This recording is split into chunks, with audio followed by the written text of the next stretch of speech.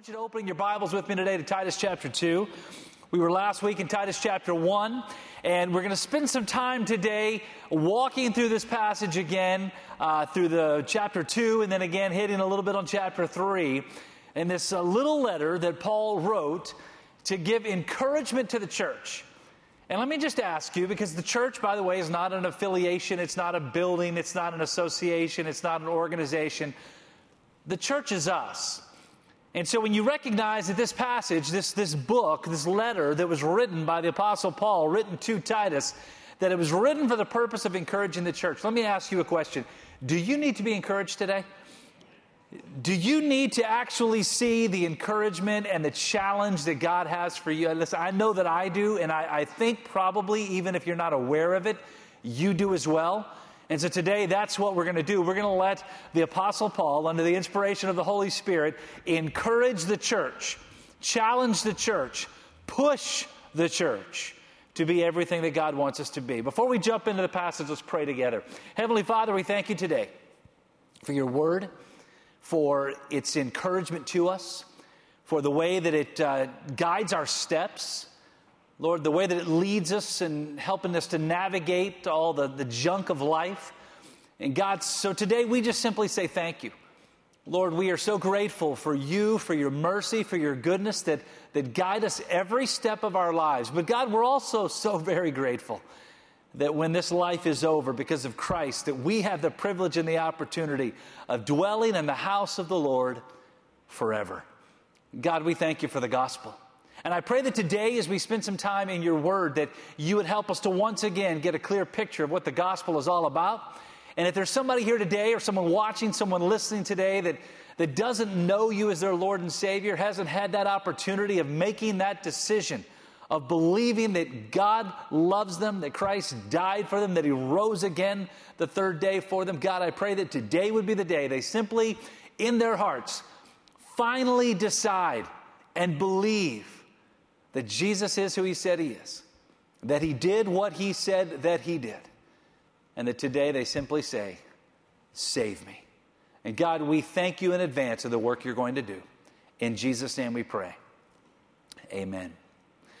So the letter of Titus, it's one of the small little letters, one of three different books, three different letters that we find in the New Testament that are called the pastoral epistles. We talked a little bit about last week when the Apostle Paul, at about AD 63 or AD 64, wrote these letters, two of them to Timothy, one to Titus. He was sending Timothy as his representative in one place and Titus his representative in another, both of which were tasked with the responsibility, the opportunity, the privilege of guiding the church to be all that God wanted the church to be. Now listen, we said it last week that these letters, while written to one man 2,000 years ago, clearly God intended for this letter to be written to all of us, to challenge every single one of us, no matter who we are, no matter what we do.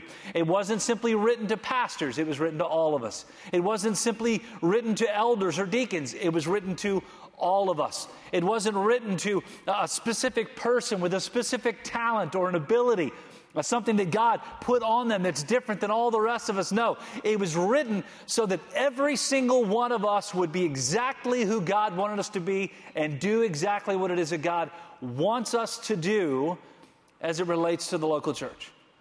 And so knowing that, understanding that, last week we talked about, just in the first part of that passage in Titus chapter 1, that challenge that even in the greeting of that letter, that we can find great truth that would push us and lead us to be all that God intended us to be. Now today what we're going to do is we're going to kind of walk a little bit further. Now you'll remember, if you were here last week, we talked about the fact that our gospel experience, that moment when we come and believe that God loves us and that Christ died for us and that He rose again for us, the decision that we made in our lives to trust Jesus Christ as our Lord and Savior, it was not a one and done transaction, right?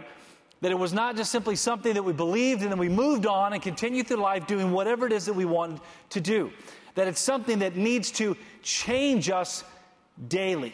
It's a life-changing, life-altering decision that needs to be something that moves us every day for the rest of our lives.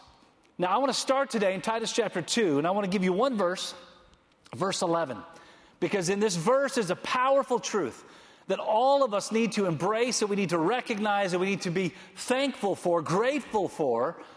And so it's Titus chapter 2, verse 11 says this, "For the grace of God that brings salvation has appeared to all men." The grace of God that brings salvation has appeared to all men.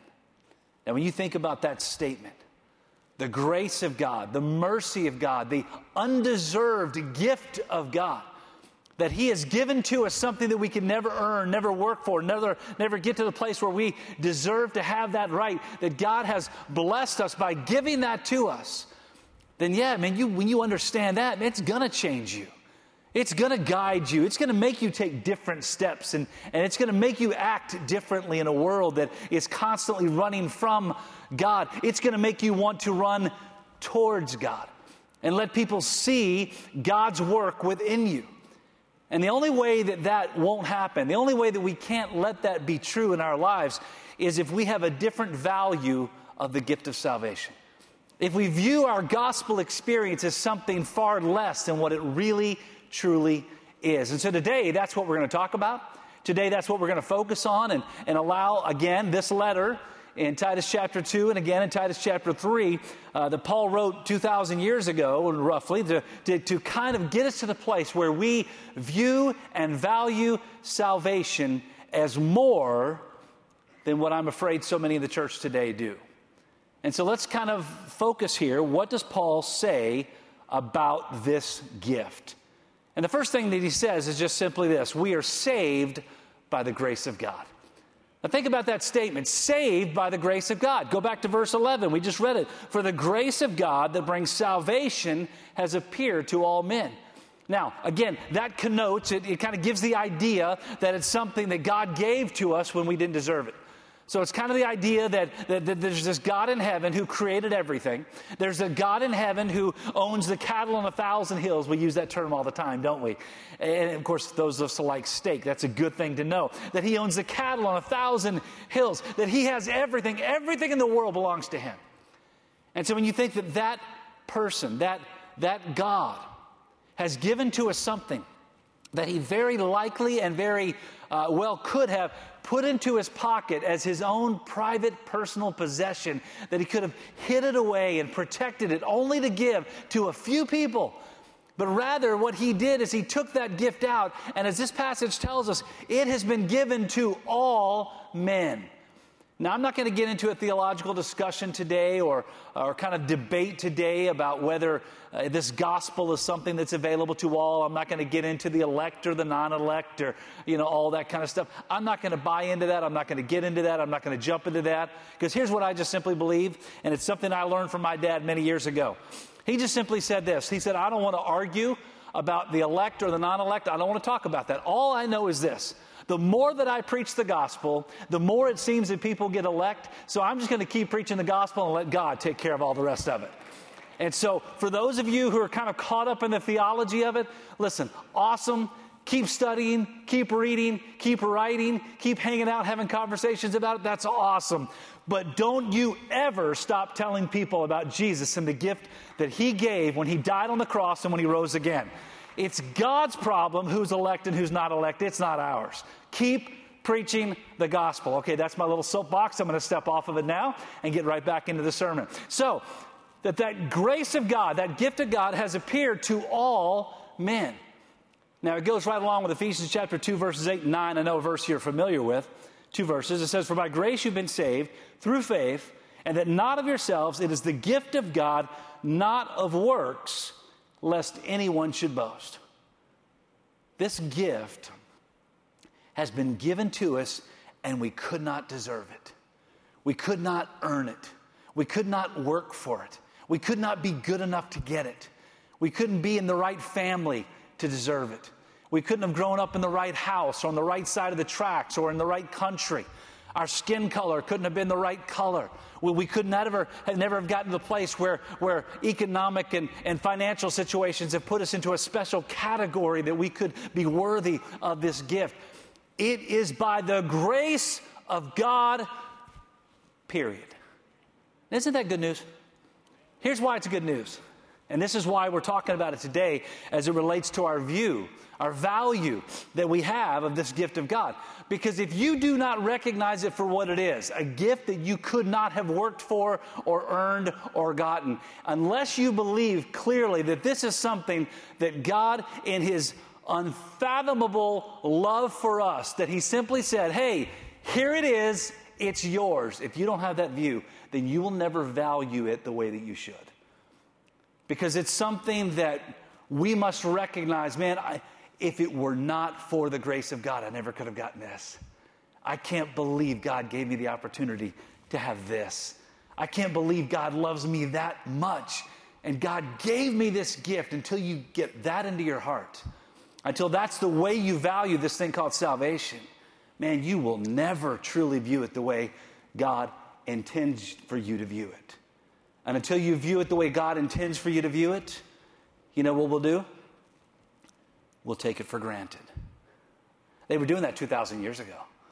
The church that Jesus, through the Holy Spirit that He gave to the Apostle Paul to write this letter, that church that Paul was talking about, that church that Paul was encouraging Titus to lead and to guide, and that church that Paul was telling Timothy, hey, make sure you're doing the right things here. Make sure you're teaching the right stuff. That church was taking this gift for granted.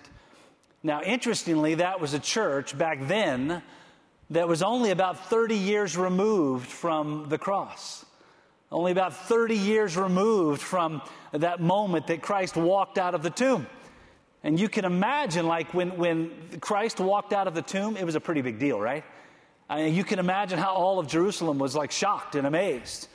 I mean, the Bible tells us, if you've ever studied the Scripture, and a lot of times we kind of gloss over this part of it, but the Bible says that when Christ rose from the grave, Jesus was not the only one that came back to death that day. Did you know that? It says in the Bible that when Jesus came back to life, that many people in Jerusalem came back to life. So, like, it was dead man walking all over Jerusalem that day. Now, can you imagine what Jerusalem must have been talking about? Do you think that there was, like, something a buzz that day, right? Do you think that Twitter was, like, all a flurry? Dead people are walking. Graves are open. I can just see them, typing it into their phones. But they didn't have phones. They were probably chiseling it out on rock, right? But you can imagine what Jerusalem must have been going through. Like, this is amazing. This is incredible. This is unbelievable. People are alive. They had no problem talking about what was taking place. They were 30 years removed from that moment. Here we are now, nearly 2,000 years removed from that moment. And yet we stopped talking about it. We're so far away from the glory, the majesty of the moment when Jesus stepped back into life, when Pontius Pilate and all of the religious leaders of the day, when they thought that they had defeated this man called Jesus, that he had put him in the grave and he was done, never to hear from again. And now all of a sudden he's living. And not only is he living, but he brought a bunch of people with him. And they're all walking around, and Jerusalem is sitting there in shock because of the amazing thing that just took place. We must be still amazed at what took place 2,000 years ago. We've got to have that kind of value, that kind of view, that we are saved by the grace of God alone.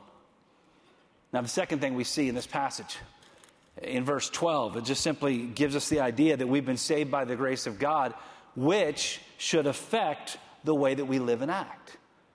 We talked about that a little bit last week. It's not just a transaction that we move on and do whatever we want to do, right? We've been saved by the grace of God. It's a free gift. It's not something we could have worked for, not something we could have earned. And because of that, man, it better change what you do. It better change your actions. It better change your words. It better change the way you treat people. It better change the way that you act in your classroom. It better change the way that you act in your workplace. It better change the way that you act in your house. It better change the way that you act in your neighborhoods, in your communities. Man, we have a duty and a responsibility to be the representatives of Christ every single day. Look what it says in verse 12. Again, verse 11. For this grace of God that brings salvation has appeared to all men. Verse 12. Teaching us, encouraging us, guiding us, so that we will deny ungodliness and worldly lusts. We should live soberly, righteously and godly in the present age. Now here's a question for you. Is your status as a follower of Christ changing the way that you act? Is your status as a follower of Christ changing the way that you treat other people? Like, are you acting differently now because Christ is the one that has saved you? That's what this passage tells us. Man, the fact that God saved us, that God gave us this gift that we could not have earned, man, it teaches us we should deny ungodliness. In other words, walk away from ungodliness. Listen, the world is full of ungodliness. Pick up any newspaper, turn on any television, go on any website, and you can see that we live in a day and age, in a world today, where ungodliness is everywhere. Where the world is constantly like getting more and more ungodly. Oftentimes in studying God's Word, we read about what took place going back in biblical times. You go back to Sodom and Gomorrah, and you read about some of the things that took place there. You go back and you read about Corinth and other places of that day. Man, it was a horrific place, right? I mean, they were doing horrible, horrible things every single day. Listen, today is worse. It's worse today than it was then. And so the world, man, it's got plenty of ungodliness. God expects us, because of the gift of His Son, Jesus Christ, that we would deny ungodliness and worldly lusts, that we would live right, that we would live soberly, and that we would point people to Christ. It's important that we recognize that our status as followers of Christ needs to redeem and change our actions.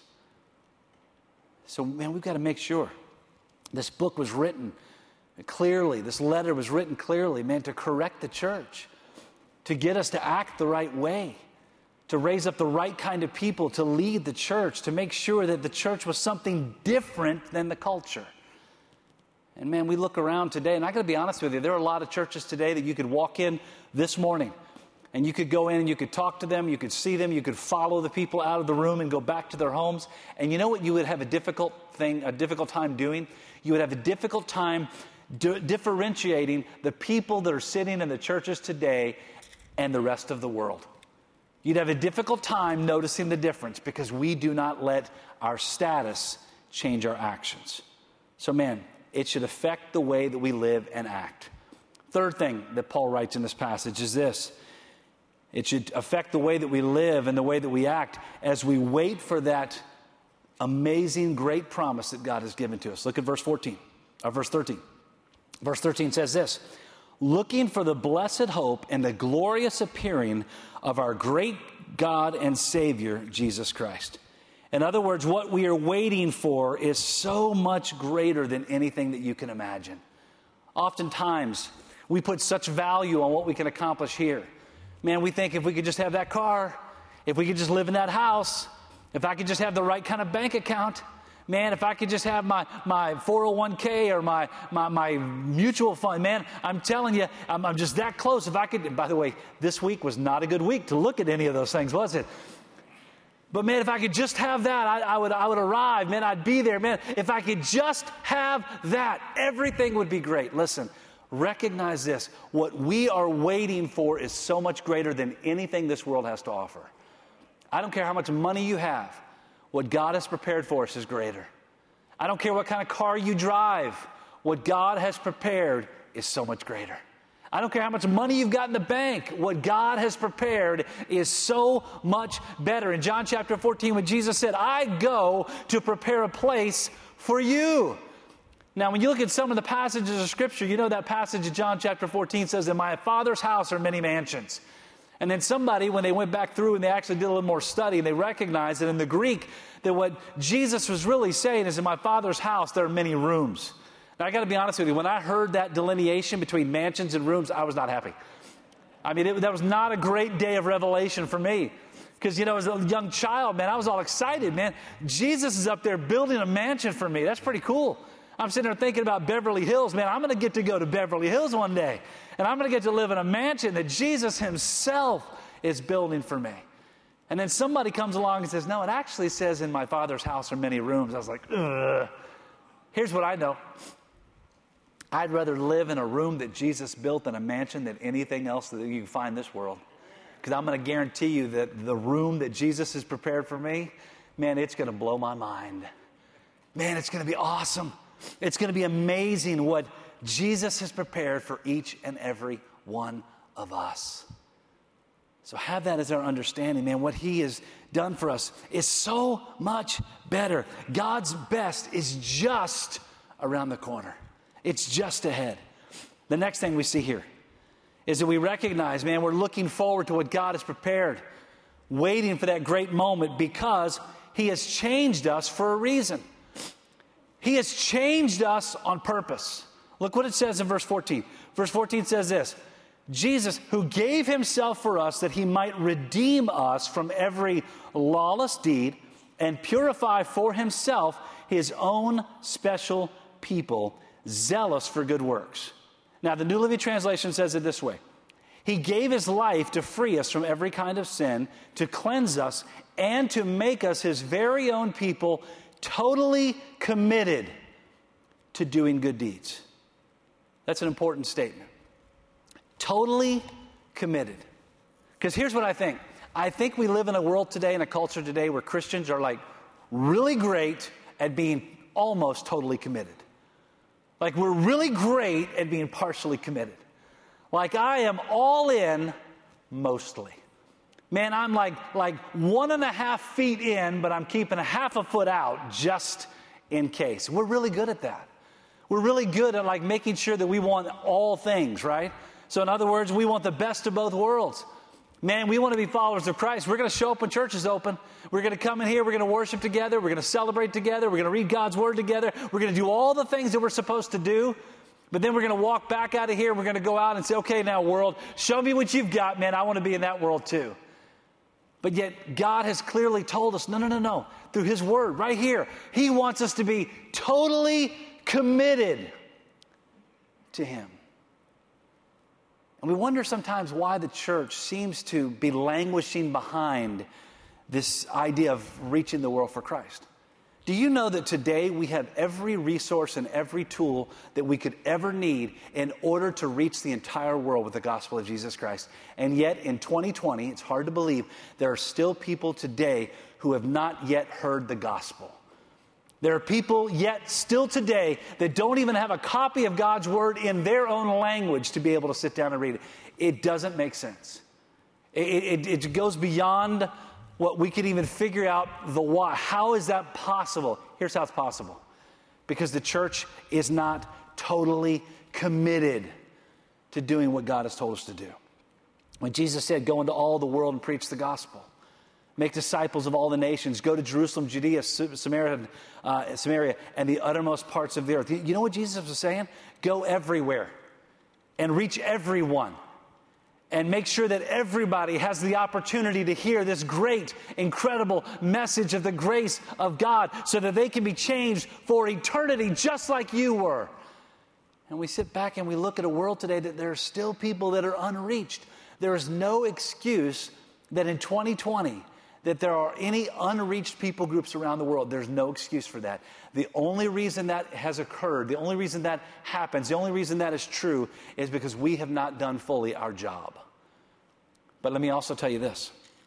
There's also no excuse why in a city like Lynchburg that has 452 churches in our community that preach and teach the gospel of Jesus Christ, who stand upon his word, who gather together just like we're doing here right now, and we're celebrating together and worshiping together, lifting up his name together, there is no excuse that in a city like that there are still people who have not yet been told of the great message of the gospel. It's our job. And we've got to be totally committed to that work, totally committed to that job. Man, I want you to go out and share your faith. I want you to be passionate about going out, letting people know who Jesus is.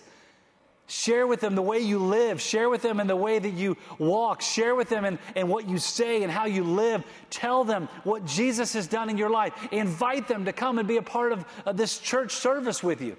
Look around you. Listen, this room, there are empty seats in this room.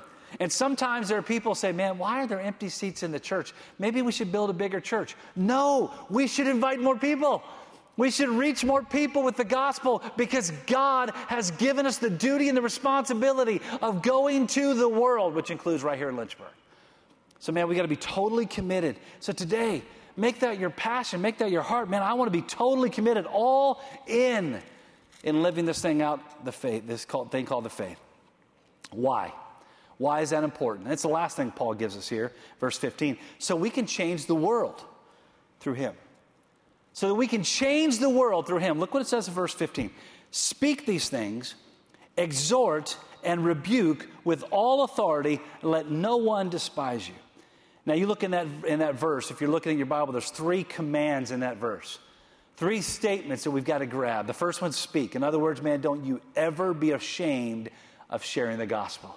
I am not ashamed of the gospel of Christ, for it is the power of God to salvation to everyone that believes. We have a duty to not be ashamed. And so this passage says, make sure, speak the truth. Speak the gospel. Second word there, second command, there's the word exhort, which means to encourage. It means to bring truth into someone's life for the purposes of bringing them along, of encouraging them in their walk, of pushing them, giving them a nudge towards the things of God. And then yes, the third command there is the word rebuke. And that is to show them what's wrong. We have a duty to stand up for what's right. We do not have the privilege, we do not have the opportunity in today's culture as followers of Christ to sit back and keep our mouths shut about the way the world is going. We still need to call sin, sin. Now, we love the sinner. Man, we wrap our arms around them. We love them. We care for them. We minister to them. We embrace them. We want to engage them, bring them back. No question about it. We do not also have the right to treat people the wrong way just because they're living the wrong way. We must treat them the right way because they're living the wrong way, so that we can wrap our arms around them and to rebuke them, to show them, to exhort them, to encourage them, to tell them who Jesus is and what Jesus has done. Man, what a powerful passage. Now listen. When you look at this idea, this statement, this challenge that Paul gives to us in the book of Titus here, this letter, he tells us, man, you got to do the right stuff. You got to be passionate about giving the right words. So what do we speak? What do we say to this world that is so desperate and so far from God? And you just go through in Titus chapter 3. I'm just going to read it briefly because it makes sense. I don't need to explain it at all. It says this: remind them to be subject to rulers and authorities, to obey, to be ready for every good work, to speak evil of no one, to be peaceable and gentle, showing all humility to all men. Don't you love that don't you wish that was actually part of the terms and conditions of Facebook and Twitter and all the other online things? Wouldn't that be great? I mean, let me read that again real quick. So, to obey and to be ready for every good work, to speak evil of no one. Man, I wish that was a requirement in Twitter, to speak evil of no one. To make sure that to be peaceable and gentle, showing all humility to all men. For we ourselves were also once foolish and disobedient, deceived, serving various lusts and pleasures, living in malice and envy, hateful and hating one another. But when the kindness and the love of God our Savior towards men appeared, not by works of righteousness, in other words, not by what we've done, which we have done, but according to his mercy, he saved us through the washing of regeneration and renewing of the Holy Spirit, whom he poured out on us abundantly through Jesus Christ, our Savior, that having been justified by his grace, and listen to this statement, we should become heirs according to the hope of eternal life. Man, we've got a duty, we've got a responsibility, we've got a job. Here's the question. How are you doing at your job? How are you doing at the work that God's called you to do? Remember it said, we've been called out. We've been saved by his grace. We've been given this amazing gift. And we've been given this gift to change us, to change the way that we act, to change the way that we live. So just, again, how are you doing in that? How are you living? How are you treating? How are you acting? How are you talking? What are you saying? What are you doing? How are you treating other people? Are you kind? Are you peaceable? Are you gentle? Are you avoiding talking bad about others? Are you living out this thing called the faith in a world that does not understand what truth is all about? And if you're not doing well, Man, the greatest message you can hear today is just simply this. You can start now. It is never too late to start doing the right thing. So let's be encouraged by the writings of Paul, by a letter that was written 2,000 nearly years ago, to encourage us to actually do what he has called us to do. Be different. Let's pray. Father, thank you for your word. Thank you for, Lord, the way that it speaks truth to us when we need to be spoken truth to. When we need to hear what's different. When we need to hear how that we're kind of sometimes messing up, but how we got to get back on the right track. God, I pray right now, Lord, for every person gathered in this room, Lord, that we would figure out, Lord, where we are languishing, where we're falling behind, where we're messing up. And God, that we would quickly turn, quickly change, and step back into this idea of living for you. Lord, to be all that you've called us to be. And God, I pray that as we do that, that you would also use us, challenge us, God, to be everything, Lord, that this world needs. In a dark, dark world, that we would be the light in our communities, in our workplaces, in our homes of what Jesus has done to point people to you. And God, for that, we'll give you the praise. We'll give you the glory. In your name we pray. With our heads bowed and with our eyes closed. In a moment, our team's going to be gathered here at the front. We're going to stand together. Invitation time. We do this every week. We do it on purpose. We don't ever want to have the opportunity where somebody is here that God is dealing with, that we also don't give the opportunity to respond, to make a decision, to make a change, to make a transition in the way that you're living. So here's the question for you today. Number one, are you a Christian? It's a gift. You can never earn it. You can't be sitting in church services enough to be good enough to earn it. It's something that God gives by his grace. And so today, are you a Christian? Have you made that decision to trust Christ as your Lord and Savior? If not, right here, right now, you can do it. Make that decision, knowing that you're a sinner, that Christ died for you, that he rose again, believing that Jesus is his son, believing that he did die and that he did rise again. And by doing so, Romans 10:13 tells us that anybody who calls on the name of the Lord will be saved. Maybe you're here today, and the question that is for you is, am I living right? And again, I said it a moment ago, it's never too late to start doing the right thing. 1 John 1:9 says that if we will confess our sins, he's faithful just to forgive us of all of our sins, to cleanse us from all unrighteousness. So in other words, if you've not been doing things right, all we've got to do is say, God, I'm sorry, and start doing things right. And guess what he'll do? Forgive us.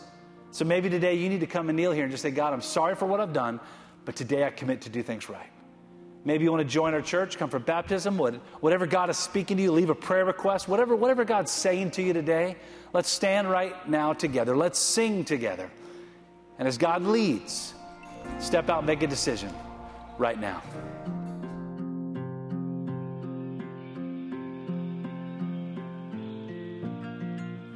We want to take this opportunity to thank you for joining us here today. You know, at Thomas Road Baptist Church, since our very beginning, back in 1956, we've been about one thing and one thing only, and that is to bring the message of hope that comes through Jesus Christ to the world. And today, my friends, we recognize we live in a world that's messed up. We live in a world that's full of division and conflict and pain and sorrow. But Jesus came to this world not to bring division and sorrow, but to bring joy, to bring peace, to bring hope. And today, that's the message that we want to share with you. And if you're watching this and you've never had the opportunity of connecting with him at that level, of understanding what it is that Jesus came to do, then I encourage you and I want to let you know the greatest news you'll ever hear. And that's this: God loves you. He loves you with an everlasting love. In fact, he gave his only son, Jesus, to come to this earth, to die on the cross, to pay for your sins and for my sins, to do for us what we never could do for ourselves. What an amazing gift that really is. God loves you. Christ died for you. But 3 days later, he rose again. And when he came out of that grave, he gives us victory over sin, over Satan, over the grave. He gives us the hope for eternity. But according to God's word, it's very clear. What we must do is believe. We must believe that Jesus is the Son of God. We must believe that he died and that he rose again. And if we do that, according to Romans 10:13, anyone, that means you, it means me, it means every person that has ever lived, anyone who calls on the name of the Lord will be saved. And so I encourage you today to recognize that hope that comes through Jesus. And if you've never trusted Him as your Lord and Savior, do so today, believing that He is who He said He is, that He did what He said that He did, calling on His name, and it'll change everything. That is the message that we share. It's a message that we want to take to the entire world. And today I would encourage you to connect with us, maybe even financially through a gift that you can help us to take this message around the world. I encourage you today to stand with us as we stand with truth, as we stand with hope, to let the world know God loves.